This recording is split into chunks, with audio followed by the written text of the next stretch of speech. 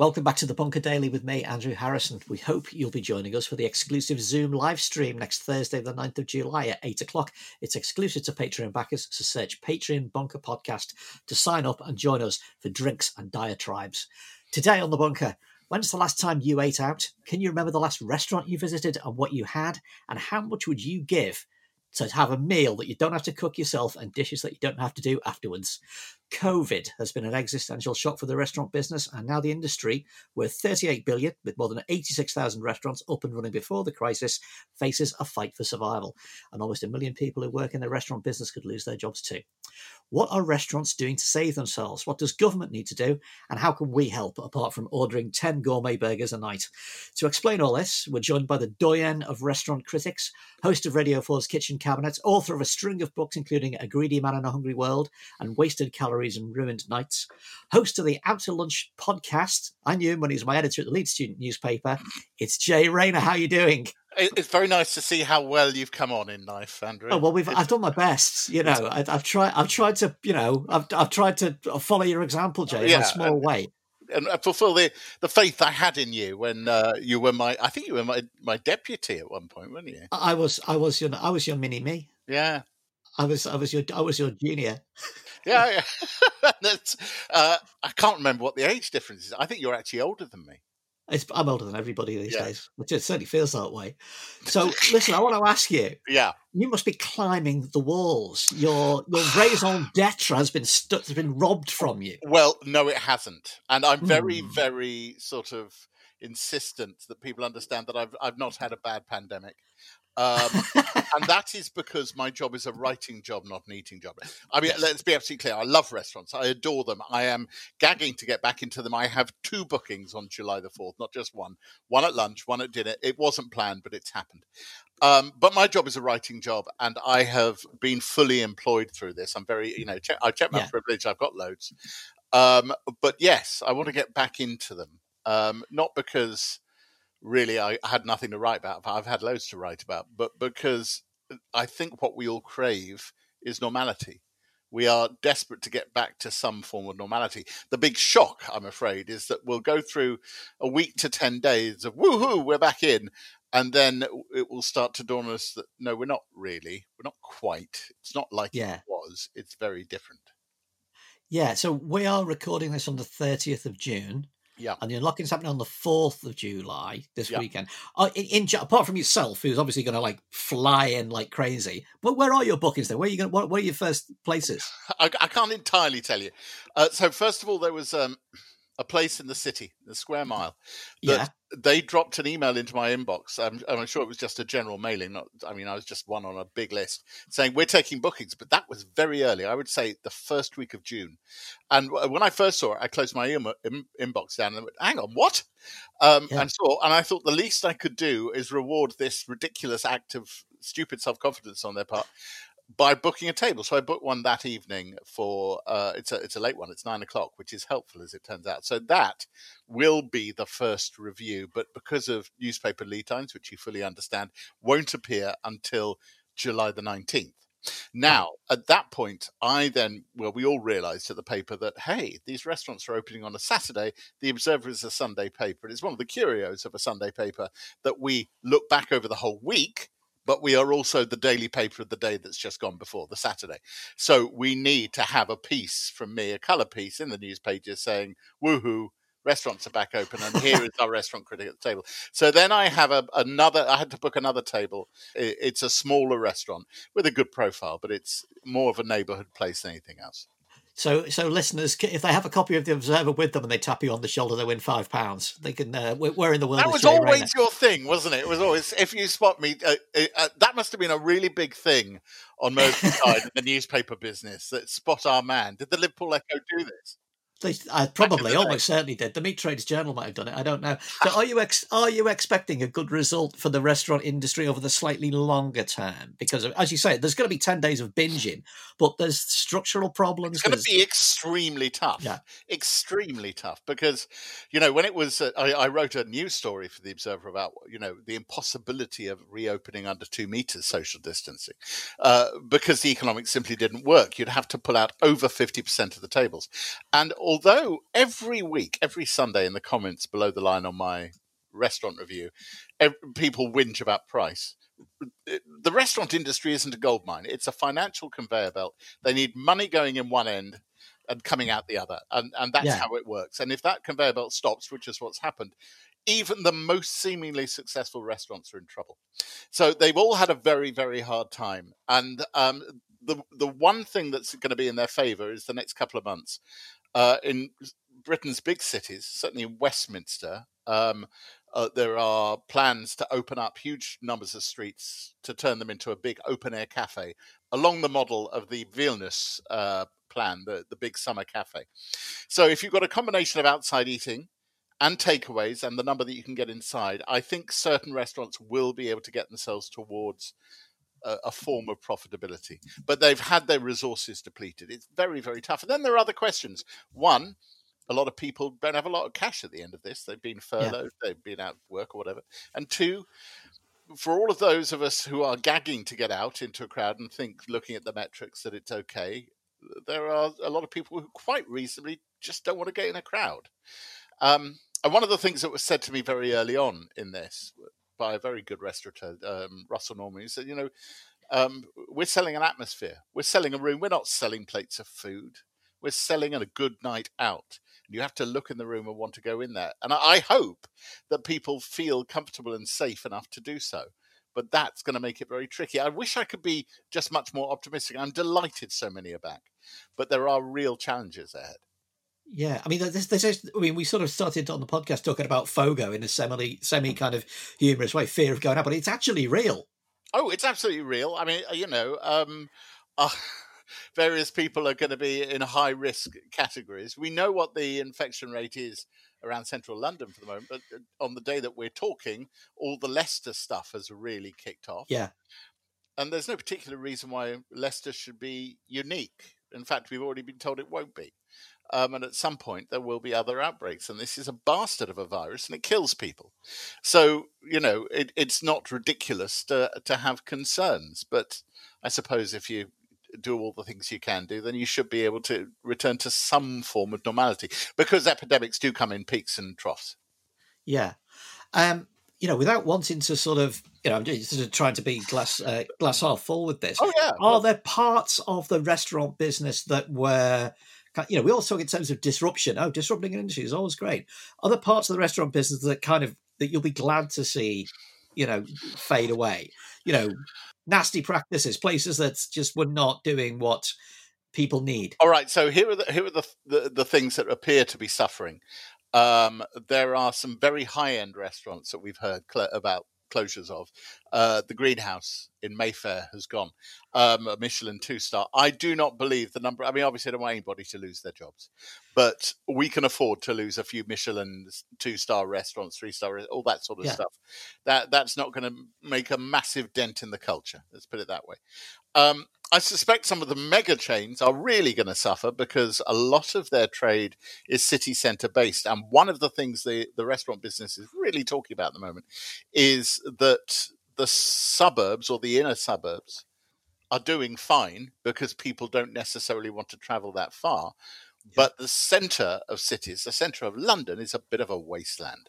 So we may see some big chains being brought low by moderate trade in their outer central restaurants, but nothing at all in the centre of town. And actually, again, just today, on the day that we're talking, June 30th, a group of major London restaurateurs led by Angela Hartnett and Trevor Gulliver, who's Fergus Henderson's business partner at St. John, have put together a letter sort of basically saying, don't let London die, don't overlook us, with a whole bunch of claims, which I know some people have reacted quite badly to. It's like, put more carriages on tube trains.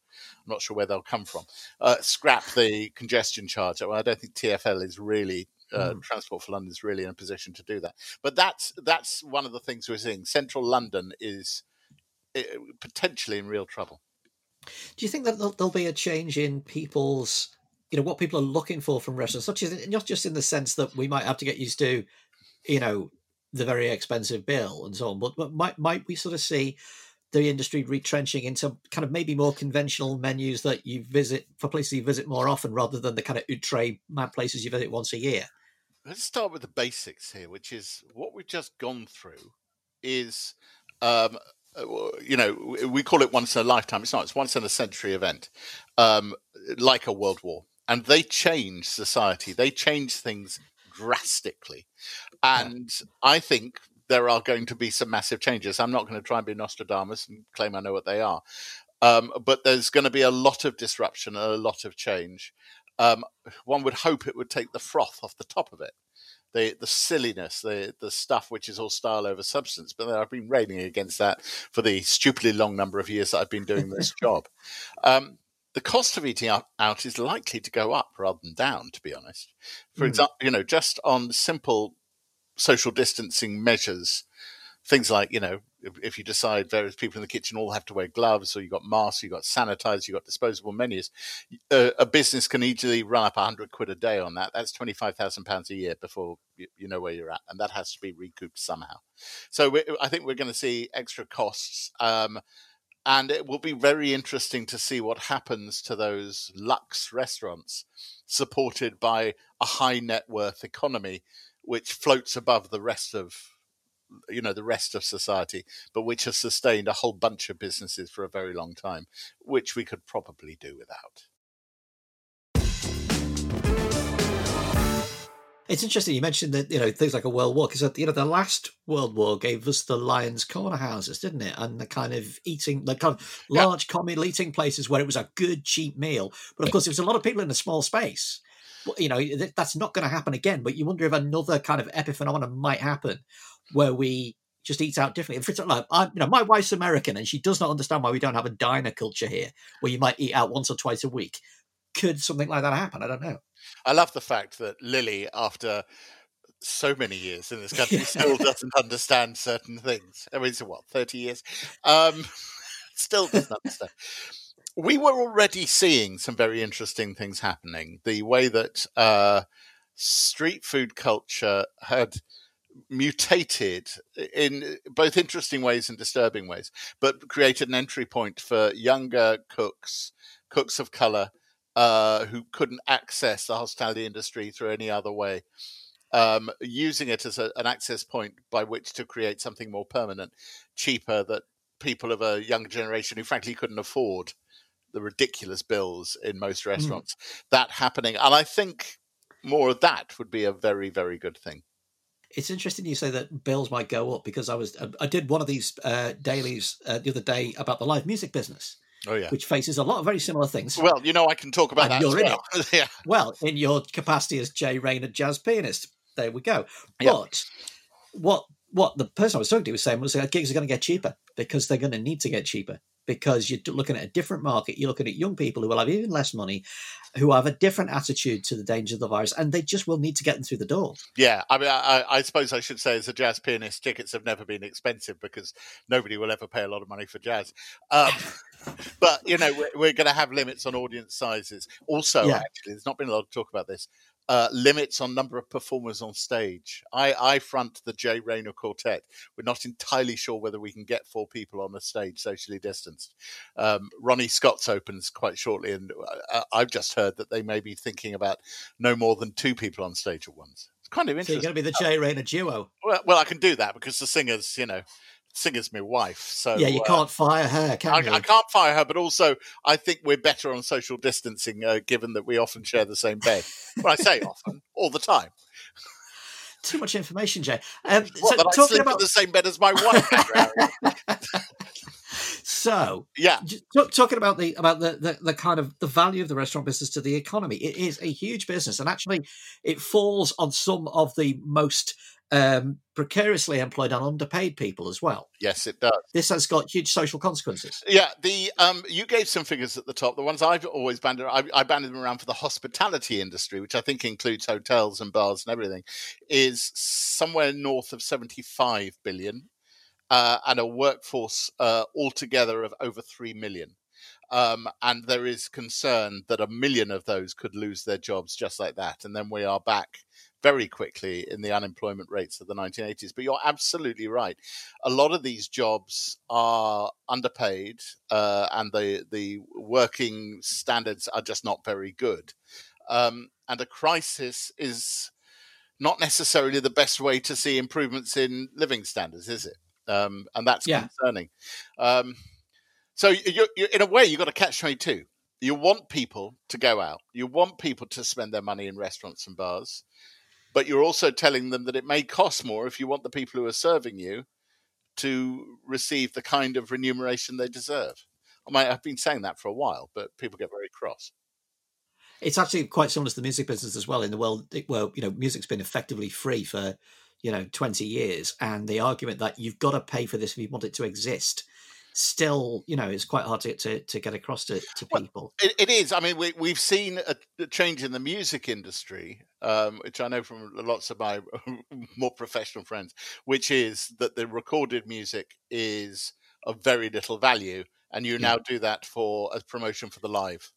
And live is now in a digital age where it's hard to really have an authentic experience. The live experience becomes the thing. But this does apply to restaurants as well. It's about getting close to something that feels uniquely, authentically real. And that's one of the great things about restaurants. It's someone cooking for you in real time. Yeah.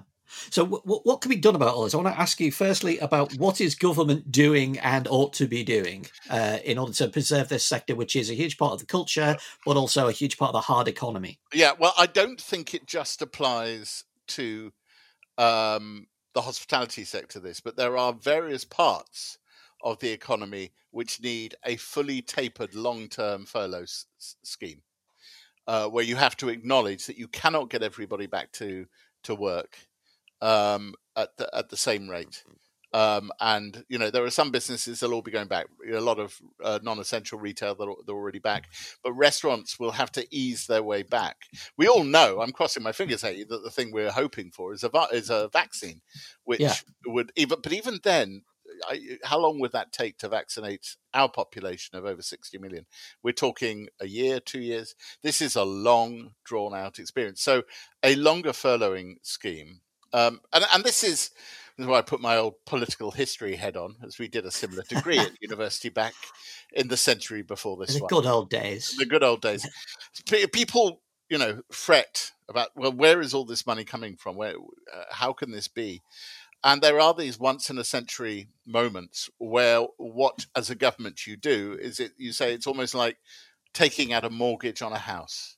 You rack up a discrete package of enormous debt, which you then pay off. One of the guests on my fine podcast, Out to Lunch, other podcasts are available, was Ed Balls, the former Chief Secretary to the Treasury. He told me that during his time as Chief Secretary of the Treasury, they paid off the last tranche of money that of the loans that they'd raised for the Second World War. That is what we're talking about, a 50-year, 60-year payoff for this kind of debt. So you put it to one side, you pay it off like a mortgage while maintaining the economy. So we need to see an extended furlough system. I think the end of VAT on hot food would be a really good idea. So at the moment, I don't know if you're across the VAT system, but VAT is payable on hot food, which means while certain, the vast majority of food in supermarkets is non-VATable, food in restaurants is VATable. The theory being that value has been added through the preparation thereof. If they removed VAT from restaurant food, prices could, well, in theory, drop by 20%, but just imagine they were able to keep 5% of that. Yeah. And then you've got an economic model, but they become cheaper to the consumer. It's things like that. Yeah. Which eventually returns to the exchequer anyway in the form of increased spending, well, because people can keep their jobs. Yeah, so round and round it goes. The logic of the whole furlough system was that if they let everybody fall out of work, the welfare bill and the impact on communities and the impact on education, the impact on skills would just be vast. So it wasn't some generous, let's look after people idea. It simply made economic sense. Yeah. And I sort of mentioned at the beginning the idea that there must be something we can do apart from ordering 10 gourmet burgers a night. And I've got to admit, I've been feeling good about ordering in. I've been feeling I'm supporting businesses here. But there's got to be something more that we, the people, can do apart from, forcing ourselves to go out more? Well, if I was being really kind of fist in the air and brutal about it, I would say choose where you spend that money. There are a lot of, big chains, perhaps owned by hedge funds. You might decide that it is better to spend your money with independents where you know that is going back into the economy directly rather than hit the bottom line of some investment fund. I think it's about consumers making choices. Which is easier to do if you're like us and you live in London and you live in places with lots of independent restaurants, Yes. and it may be one of the reasons that you moved to live here anyway. But if you're kind of elsewhere in the country, well, it's tricky, that's absolutely true. Although the picture across the country is very different from what it was. Just over the I caused a bit of a stir 48 hours ago when I tweeted that for the foreseeable future there would be no negative restaurant reviews from me. Doesn't mean that I'll give everywhere a good review. I'll be talking about this in more detail in my column, but people got a bit sort of up to go, well, what's the point of you? I was just saying, if I come across a place that's not very good, I just won't write about it. I only write 50 restaurant reviews a year, and there are lots of terrible places I never write about. I'm just going to write about fewer terrible restaurants. But then I also, one of the interesting things is London restaurants are very good at letting you know what's going on. They have PRs to help them. And I suspect a lot of the PRs are doing stuff for free for the moment to, get their clients through. So they've all told me when they're opening. But what I didn't have was a picture of what's going on across the UK. So I just put out a tweet saying, restaurants outside London, let me know when you're reopening. I kid you not, on this computer over here, on my email, well, it could be the computer in front of me, I have, dozens, well over 100 emails from independent little restaurants all over the UK announcing what they're doing. And it's heartening, actually. It's a story of, we talk about the hospitality industry, which makes it sound like mining or steelworking.